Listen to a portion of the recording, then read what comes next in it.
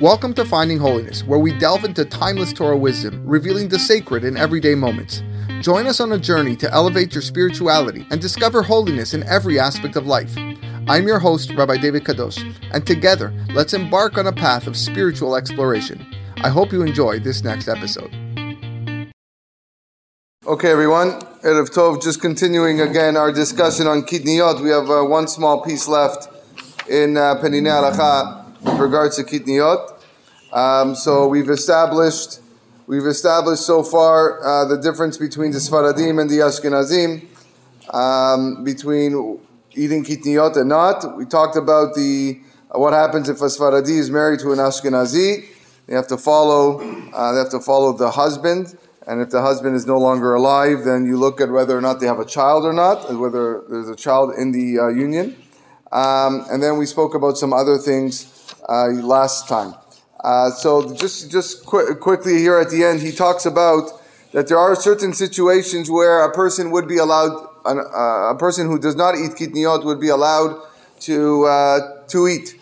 And again, although this doesn't apply much to we Sephardim, but nevertheless, for the Sfaradim that don't eat rice, for example, there would be situations where you would be allowed to eat rice, as he goes on to explain. So he says, Gam be'Ashkenaz, barur sheminhag yisur kidniyot, eno hamur k'achilat chametz. We know that the eating of kidniyot, even in the Ashkenazi lands, even in the countries where they prohibited kidniyot, is not as hamur, it's not as strict as eating chametz. We also said that it's not chametz. We also learned that in previous classes that the kidniyot you don't have to sell. It's not actual chametz. You can own it in your house even though you don't eat rice. V'lachen bishat adchak, in pressing circumstances, kibeshanot betzurat v'ra'av. Kibeshanot betzoret v'ra'av, in years where there is hunger and famine and inflation. I don't know what you want to call it, but really tough times. Hitiru gedolei Yisrael lechol kidniyot. The rabbis permitted the Am to eat Kidniyot. Omnam lemaaseh, however, pe'amim rabot k'shayita batzoret, there were times in history where there was a famine. Nechleku harabanim ima sha'ad dechuka maspik kedei la'ati Kidniyot. We see in the books that were written that the Chachamim were at odds whether or not this is enough of a reason to permit Kidniyot or not. There were those rabbis that felt it was enough of a reason to be lenient and to permit eating rice and all these and corn and all these things that normally they would prohibit. And there were those that were machmir. There are some rabbis that only allowed it to give to the poor people. And the poor people, unfortunately, didn't have the means to purchase other foods, to forget about the Kidniyot. But for the wealthier, they did not allow it, because they had financial means to purchase other foods. So when you're stuck, okay, what does a famine mean? When you're in a time of batzoret and ra'av, it just means you could access to food. You just got to pay exorbitant prices. You want meat, you got to pay a lot of money. Okay, but the wealthy people had the money, so they could technically go and buy all the meat that they want and buy all the foods that they want because they had the cash flow. And with that food, they would forget about the Kidniyot. They don't necessarily need to go and buy the rice. But the poor people who didn't have the financial means to do so, they were permitted. The Chachamim would allow them to eat Kidniyot in those circumstances. ובעניינים אלו צריך לנהוג בכל מקום לפי הוראת הרבנות המקובלת שהיא המרה דאתרא. And in whatever circumstance you are in, then you can go and speak to your rabbi, the Mara De'atra, whoever's the head of the community there, and he will guide you as to what to do. ויש מהאחרונים שכתבו, there are some אחרונים that write, שגם כשמקילים, even when you are lenient in such a case, ראוי להקל תחילה באותם מיני קדניות שאינם דומים למיני דגן. That if you're going to eat kidniyot, eat those that don't look like the 5 types of grain. ורק כשאין ברירה אפשר להקל גם באורז, okay, vekusemet, right? So in those only when in really, really difficult circumstances, that's when you can eat rice. So rice, out of all the kidniyot, is kind of like the last option if you're forced to eat kidniyot, because rice really does look like dagan. It looks like the 5 grains. Ve'od katvu kama acharonim, and the acharonim also, right? Shegam keshemekilim, even though you are mekil, yesh lachlot tchilat hakidniyot b'mayim rotchim. It's always good to parch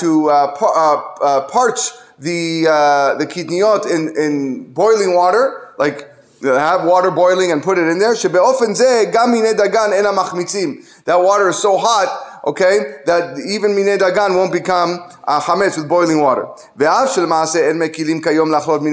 Even though nowadays we don't have that leniency, we don't say that you could take wheat and barley and put it in and parch it in boiling water and it's not chametz. When there's necessity to be mekil to eat kidniyot, we can decree whatever we can in order for people to eat in those situations. Lastly, he writes, Mutar lachole hatzarich leechol minei kitniyot leochlam bepesach. This is a very famous minhag amongst the Ashkenazim. These people that are sick, that are not well, the Chachamim allow them to eat kitniyot on Pesach. Va'afilu keshe'en b'machalato sakana. And even when his machala, his sickness, is not something of life and death. Obviously, if it's life and death, there's not even a she'elah. Okay, life and death, you eat chametz on Pesach. You don't even have to tell me kitniyot. But even when it's not a sakana, the person is really not well, he's just in bed or whatever, then we give him kitniyot to eat. Lemashal, for example, one type of sickness that he says is quite common, hasovel me'atzirut. So if a person is suffering from constipation, it happens on Pesach, a person is suffering from constipation, so pishtan is flax, and that's a type of kitniyot, okay, that this person is suffering a lot, we can soak flaxseed in water for this person to drink, because this helps a person let the excrement flow out of his body and help relieve him of the constipation. So that's a good example of where we would allow kitniyot in makom chole, makom achaz, a sickness that's not really the guy's dying, but he's still considered a sickness that we would allow kitniyot in that situation. V'chen mutar lehaachil machale orez letinokot hatzrichim lekach. Certain children and babies, they eat rice. Okay, rice cereal when they're infants and they're toddlers. This is something that's very common. So you would allow this to give to kids, little kids. You can give them kitniyot to eat in their rice cereal or whatever it is that they have. But you should set aside separate kelim for them so you don't have to get mixed up. Whatever it is that you do, if you're being mekil and you're being lenient and you're allowing this for these circumstances, like we said, you have to check each one of these grains, if this kitniyot, this rice, this corn, whatever it is,